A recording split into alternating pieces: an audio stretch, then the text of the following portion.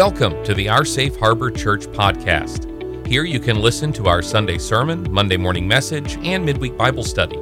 We hope you will consider subscribing, sharing, leaving a review, but please be sure to check out our website at www.oursafeharbor.com to learn more about us and find ways to get involved.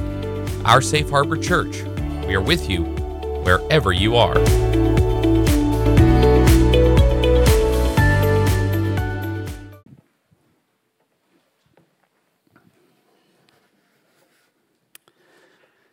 Well, hello, church.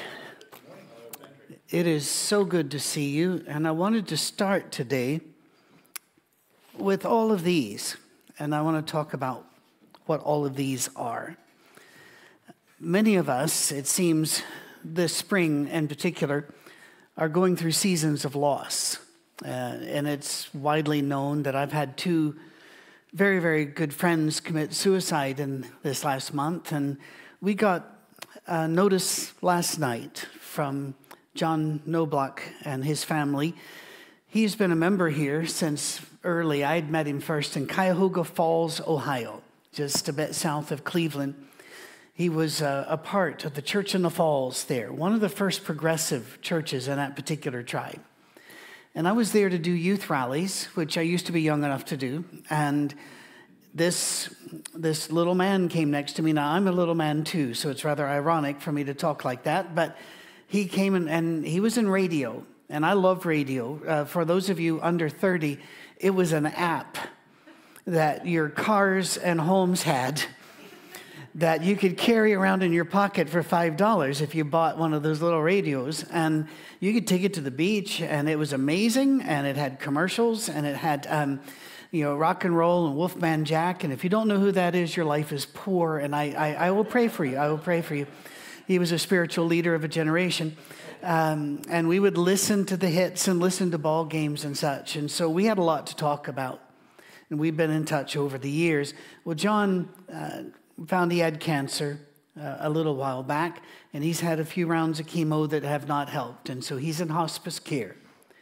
And his wife says that, I think it was last week, the singing of Wayfaring Stranger hit him so hard that he listened to it repeatedly through the week. And he sends us his love as he is planning to see Jesus before us. And so these things, you may think that you're in Ohio or you're in Oklahoma or you're in Tanzania. Hi, Epaphras, I saw you check in. And you might think then that you're not really a part of what the 20 to 40 of us in this room do. But you are, and you are in our hearts. And those of you that saw the very first, you might have been going, I didn't understand what those men were saying. You know something? That's exactly what the phone calls sound like too. At this particular time, there was a rodeo, an actual rodeo going on. And you can't go to a private room. This is a prison. This is Louisiana State Penitentiary in Angola, Louisiana. Tammy Matthews and his beautiful wife, Ramona, have long been working with these prisoners and prisoners in other places as well, quietly, and developing friends. And now we have 38 as of this week, Tammy said. 38 of these men receive our lessons every week. And they don't just receive them. As you heard, they're studying them. They're sharing them. We would have had more than 38, but our people keep getting released. Yeah, so that's a good thing, right? That's a good thing. Well, this sermon's not about me, but I kind of have to use me here for a moment, please. And then I'll hopefully show you why it's not really about me. When the prisoners heard from Tammy that I had one friend commit suicide and that my mother had fallen and was hospitalized and that I was being torn back and forth, they didn't even know about the other one because that would happen later. They wrote me. Now, I get letters, mainly emails. There are a lot here. And you at the soundstage, I don't even know if you can see just the hands of... I've gotten letters from prisoners in my time. A lot. And they all wanted something, which I'm not upset at that. Some wanted money, some wanted me to intervene, some wanted me to talk to someone. So that's all right, that's fine. None of that's in here. There is not one request for anything. It is all about, we are so sorry for you, we're praying for you, here's our experiences. Because if you want to know about suicide, talk to a prisoner. There are a lot that occur there. And every one of them was just sweet and kind. And there were even 2 cards for Mother Mead. So I will be delivering those. When we first got back from our trip, Dave Casserly handed me you got to go sign for something at the post office. Now that's always a Schrodinger's cat thing if you don't know what that, it's all possibilities. Am I being sued? Is someone sending me a check? Am I getting, did I win a contest and forgot that I entered? Has a long-lost relative tracked me down? You never know. So I went, and it was the more stamps on this thing than I'd ever seen. I don't know what the denomination was, maybe 3 cents. And the lady at the post office said, well, you're supposed to sign it, but I don't know how he'll get it back because he didn't put on his address. And so I helped fill out the address, open it up, more letters flowed out. Now, I want to talk to you about this because this fits the sermon today. These men, by and large, most of them, belonged in prison. They did the deed. They do not dispute that. 1 or 2 will say, I didn't do that deed, but they did other deeds. They are very upfront about it. And if you're like most people, you're very suspicious of jailhouse conversions. Come on, what are you going to get out of this? These men, most of them, are on life row. And the odds that they will ever get out, very small. That's not what they're doing it for. Whenever I was asked to be a spiritual advisor to one of the men on death row who could not be in that because they can't do that. One of the things that they assured me of, the chaplain down there assured me of, is that Bobby's conversion was very sincere. And for decades and decades, he has been a leading light in sharing Christ, kindness, tamping down issues, and more and more and more of them. But here's the thing. And most of them will tell you this. Had they not been put in prison and have to go through what they're going through, they would not have come to the peace and sweetness of soul that they have now. You see, as we brought up in a sermon earlier, right before Easter, there has to be a cross before there's a crown. Now, originally, this sermon was written to be preached before Easter, but other sermons needed to be preached. And Dave actually has me on a timer up there, and we all laugh and laugh because I'm not going to look at the thing. The thing being the timer, not Dave. Dave's a beautiful look at. He's a wonder. He's a wonder, so he is. But I think it's valuable to teach lessons that bump the Christian calendar around, like Doug did today when you brought up Handel's Messiah. And yes, a lot of people will think of Christmas when you think of that. And I think we should talk about the birth of Christ in July, and we should talk about the death of Christ in November. We should remind ourselves of what our story is. As the old hymn, Abide With Me, says, hold thou thy cross before my dying eyes. Shine through the gloom and point me to the skies. The cross is our glory, but it is a huge stumbling block to the world. And I would like to make a suggestion for you. This is the last day of April where we're doing this. We know a lot of you watch later. Most people watch later, and we get that, and we love you by that. But normally you make a New Year's resolution around New Year's. Well, in Christ, all things are always new. So let's start again. Read the Gospels over and over, intentionally. Read them. You might even just pick one. Which one should you pick? Not doing that. You and God sort that out. The story of Jesus changes us And it is there that we see the problem and the glory of the cross. N.T. Wright said that Christians, and N.T. Wright, by the way, is a very positive man, although this sounds like a negative comment. It is meant to be a teaching comment. N.T. Wright says Christians tend to read the Gospels as we read Aesop's fables. We read and we get a little story, we get a little moral, and we move on. But that's not what they're there for. Jesus says, my sheep will know my voice. How do you know if the conscience voice or the way you're interpreting Paul or Peter or John is really from Jesus? Well, you're going to have to know his voice first. You're going to have to know those Gospels so that the Gospels will know you and you will know his voice. Read intentionally. Pray before you read. Then read. Then pray after you read. There is a tradition in many churches. I believe that the Episcopalians and Presbyterians and others, by and large, have the tradition. But in the churches that I grew up in that particular tribe, throughout the United Kingdom, they still will say the Word of God, and then they read.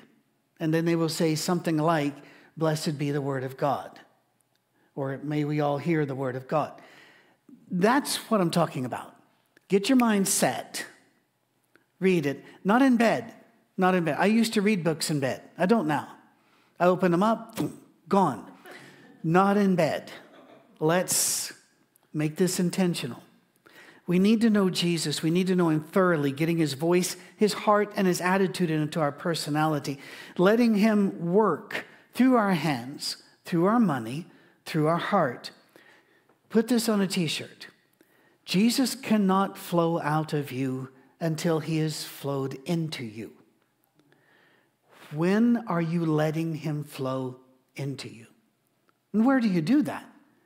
I believe that there are two places where I've seen this in my life, and felt the flowing of God. One is song.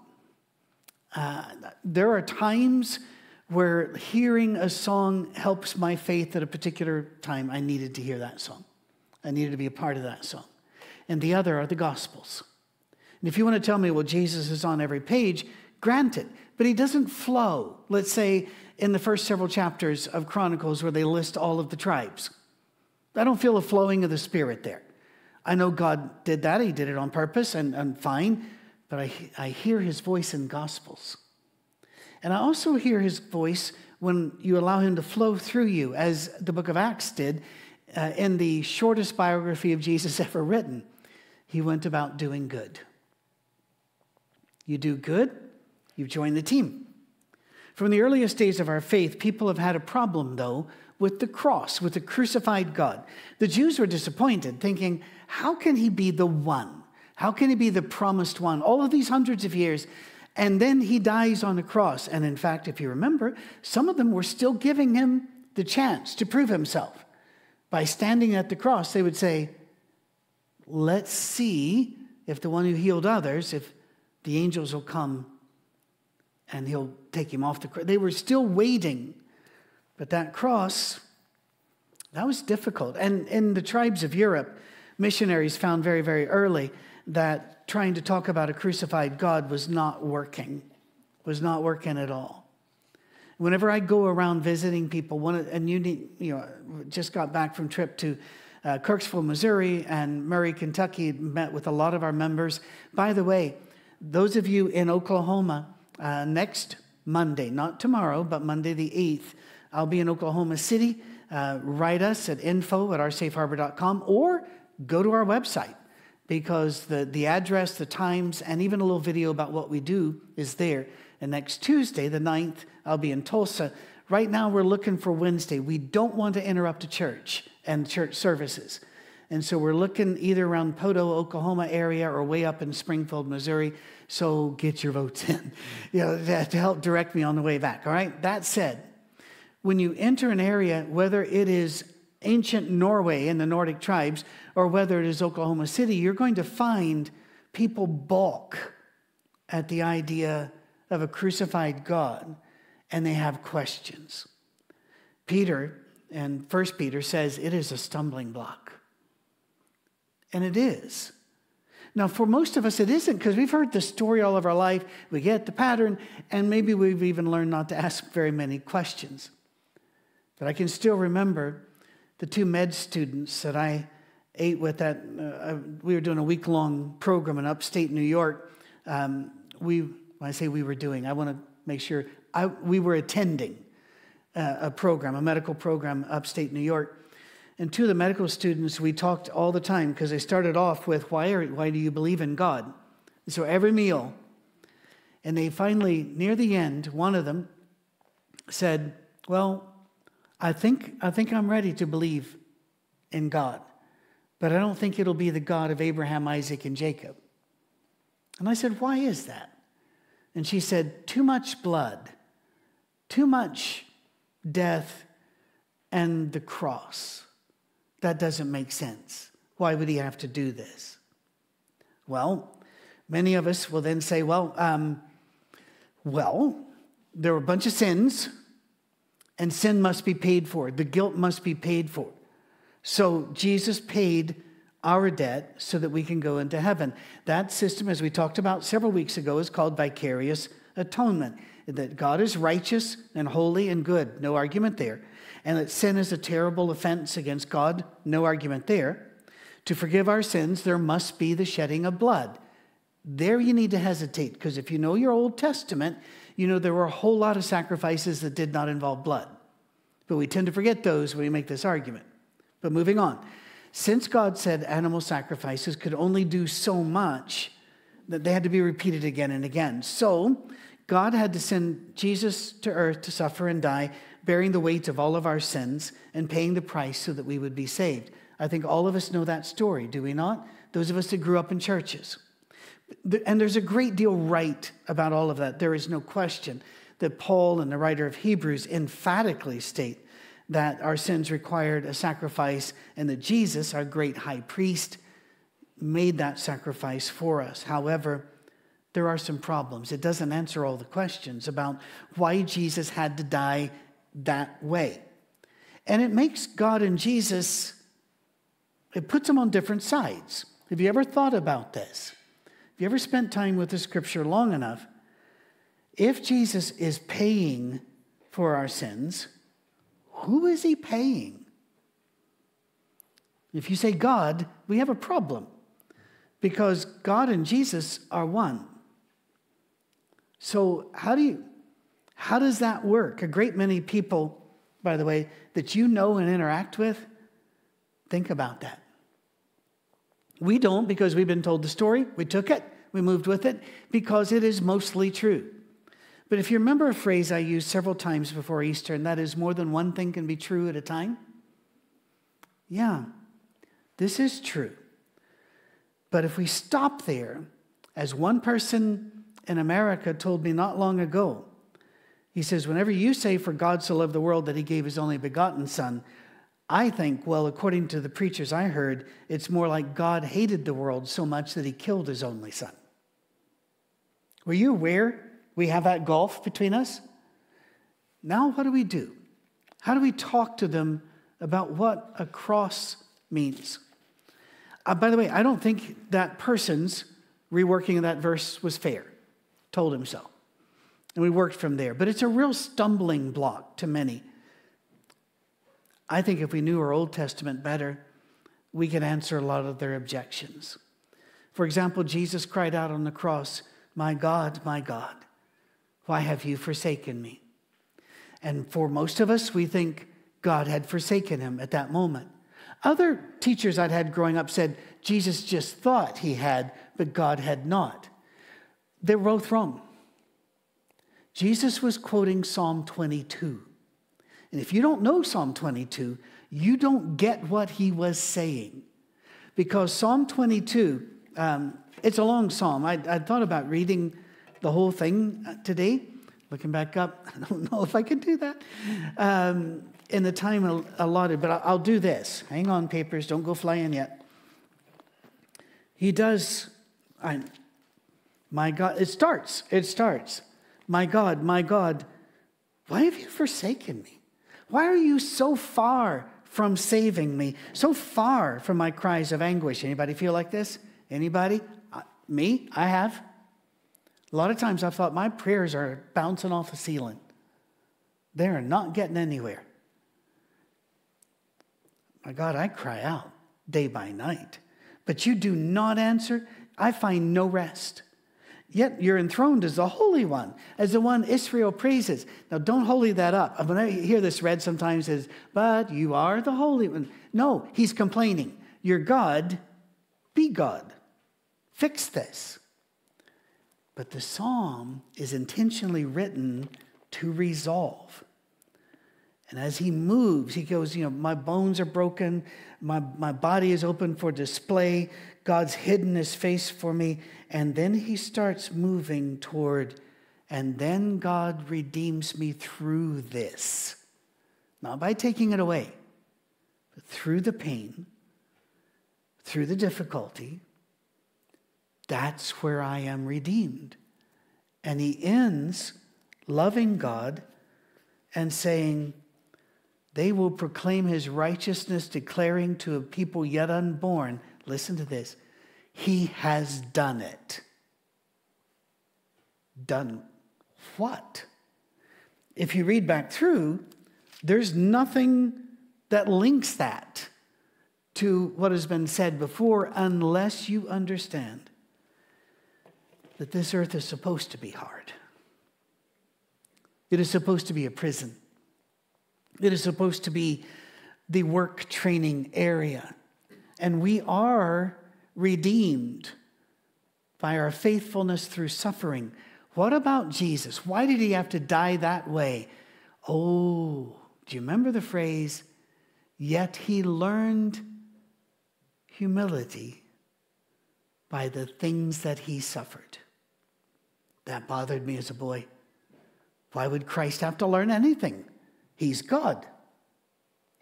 He had to learn it because he was in human skin. And we have to learn it through the scars.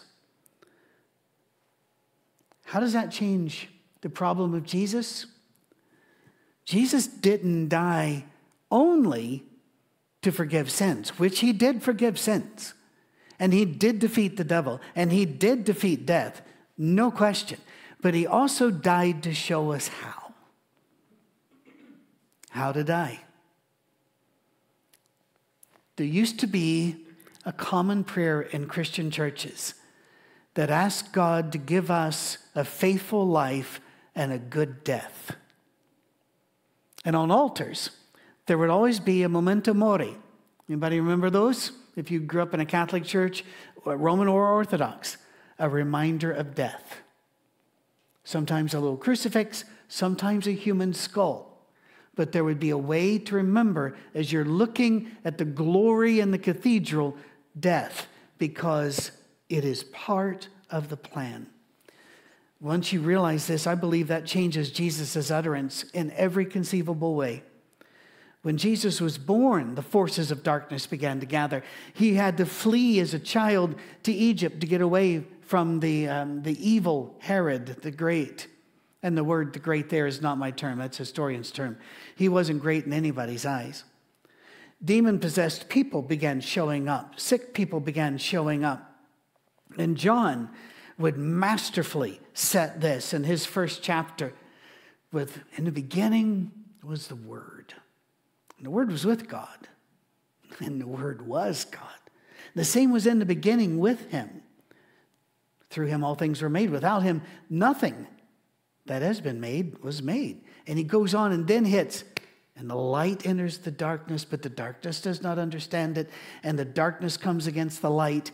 And in fact, one of the Dead Sea Scrolls is even titled "The War Between the Sons of Light and the Sons of Darkness." Very, very possible that they were highly influenced by John's gospel and by the teaching of Jesus, that we are light and darkness. But the darkness does not dispel. Sometimes the light attracts it. But it's our job. And now the problem of the cross begins to show some chips and cracks. By the cross, Jesus had to die, as was prophesied in Isaiah 53, one of the most powerful chapters in a very powerful book. I want you to keep reading the Gospels, but I challenge you to try to read Isaiah without thinking every single chapter he's talking about today. When he talks about the breakdown of society, enemies, the falseness of our leaders, and people crying safety when there is no safety, and peace when there is no peace. As he puts it in one remarkable passage, truth has fallen in the street and no one is there to help it. Does that sound like today? Oh yeah. Oh yeah. Jesus did everything he said he would do. The atonement was not just the cross. You even hate to use the word just and cross in a sentence. Excuse me. The atonement was his life, his teaching, his death, his resurrection, and the mediation. Atonement is ongoing. Jesus didn't retire. Because he took on human form and became one of us, he became a high priest, showing us the greatest sacrifice for us, willingly, had been part of the plan from the beginning. This was always there. The shadow of the cross fell over the manger because it was always there. I remember when I'm going to do this out of order. Our son was born 6 years after our daughter. When my son was born, I laughed because now there was another Meade, and that might not go well with the world, but there it is. And it was going to be fun regardless, and it has been. But when my wee daughter was born there in Southern General Hospital, because it was south of the Clyde River in Glasgow, Scotland. I know it sounds like something around here, but no. Whenever I got to see her, I cried. Because one of the wee nurses that they call sisters, one of the wee nurses goes, "Oh, he wanted a boy." Well, I did. But in fact, when they handed this little purple wrinkled thing to me, my first thought was, well, he's deformed, but I'll try to love him, and then I wondered, where do you blow it up? Because it's obviously not inflated. And then they said, oh, it looks like you, which then we had a few words. But I cried because I immediately knew I didn't get a keeper. Daughters move on. And my daughter happened to find a man who's better than me, and I don't say that lightly. And she has done tremendously, but still a little miffed that I couldn't keep her. When we look at our lives, we don't get to keep it.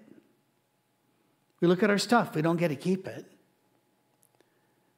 It's part of the journey that takes us and turns these men, many of whom have killed and robbed and turn them now to sweetness. And friends, it's real. When I go down there, prisoners are coming up to me, and they're not a single one has come up to me to complain or tell a story or with a downcast. They're smiling. They are beaming with Jesus. And the only way they could get there was a cross. Do you remember Jesus told us that, did he not? He said, you want to do this? Pick up your cross and follow me. I'm a very spoiled individual. My work is busy, and yes, I work all the time, and I love that. But yesterday we took time off to go watch the Nashville Soccer Club play, and we loved doing that as well. We came home. My wife made shepherd's pie for us because I'm Scottish and she's beautiful. I thought, how did we get this life? How did we get this life? This is an amazing life. But I'm also aware I don't get to keep it. And so I'll head over to Oklahoma City. I'll go to Tulsa. I'll figure out where we're going next whenever people say, well, we're here, near Springfield, Monette, anywhere southwest Missouri, or we're here in eastern Oklahoma and we'd like to see you. Our Fort Smith, we have a lot of friends in Fort Smith. Fort Smith, I'm not coming to you this time because the Cogswells are taking a much-needed vacation, and I can't go there and miss them. So I'll come back, all right? Sorry, guys. Sorry, not sorry. I want to see Dave and, these people have been with us from the first, have they not? Like Jan.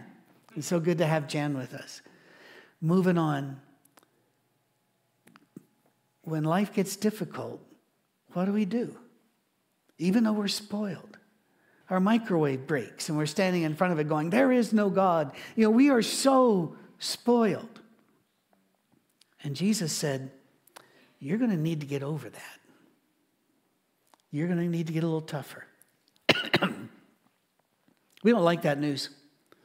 Whenever a kid tells us, math is hard, sometimes we'll lie. We'll say, you'll use that later. I've never used it later. Never. I've never seen a circle. And somebody say, hey, you prove that's a circle. No. And if they did, I would just, and they would go to sleep and I'm moving on. I don't have to do that. But why do we do it? Because you have to do the hard thing. You have to learn hard things. Your brain has to learn how to learn hard things. And what they don't realize is once the books are closed and they do the little movement of the tassel as they're graduating. Oh, thank you, brother. It's water. Okay. I'm kidding. Okay. Kidding. I use the same joke every single time. Yep, still water. Thought there might be a surprise. When the books are closed and the tassel's moved, the hard stuff still comes.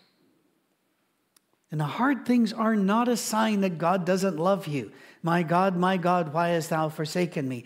Jesus was starting to recite a psalm that says it looks like that, but through this, he has done it. He has done it. I deal with the loss of friends, and I deal with intractable pain. And I got to tell you right now, I don't like a bit of it, not a second of it, but also at the same time, more than one thing can be true at one time. It has made me a better person in every single way. More empathetic, kinder. You may not look at me as empathetic or kind, and you might have a point. You ought to have seen me at this stuff not happen. This is me at my best. So far. Christ did more than pay for our sins. He defeated death. He defeated the devil. And he showed us how to do the same. Do you remember the beautiful poem that became a book, that became a movie, I believe, like in the late 60s, Death Be Not Proud? Yeah, death's not a problem anymore. Because while he was doing this, you want to know how I know that Jesus was good with this? And that he didn't believe that God was done and had deserted us? It's because he forgave. Listen to me carefully right now. He forgave both thieves. We all know the first one, right? Today thou shalt be with me in paradise. But what did he say about everybody else? Forgive them. They don't know what they're doing. Everybody there was forgiven. Why would he forgive them? Because he believed in the Father, he believed in the plan, and he believed that through this God has done it. Wow. The cross is not some courtroom maneuver, which is the way I looked at it growing up. It's not a transaction of God paying himself. It is a triumphant display of God's power to defeat everything if we are willing to pick up the cross and be transformed and to be different. Those men, and I ask you to go back and listen, and you may have to listen several times. We looked into, is there a way to generate subtitles? And we don't have that kind of software. We run on a shoestring financially, and these things can be very expensive and very complex, so we don't have the staff of the software. But if you listen, you can get enough of it. And if you can't understand it, look at their faces. Every one of them wanted to say thank you to our Safe Harbor. Every one of them wanted to talk about the lessons. Every one of them wanted to tell you they feel your love. And they're not lying. They really do. You know, when Jesus died on the cross and then was resurrected, the first prophecy was fulfilled because the devil got knocked on the head and received a mortal blow, which will kill him one day. And Jesus was, as the prophecy said, battered and bruised. But only one of the two combatants received the mortal blow, and it wasn't Jesus. Because we do not serve a God who can be killed by human hands. We serve a God who let them think they could.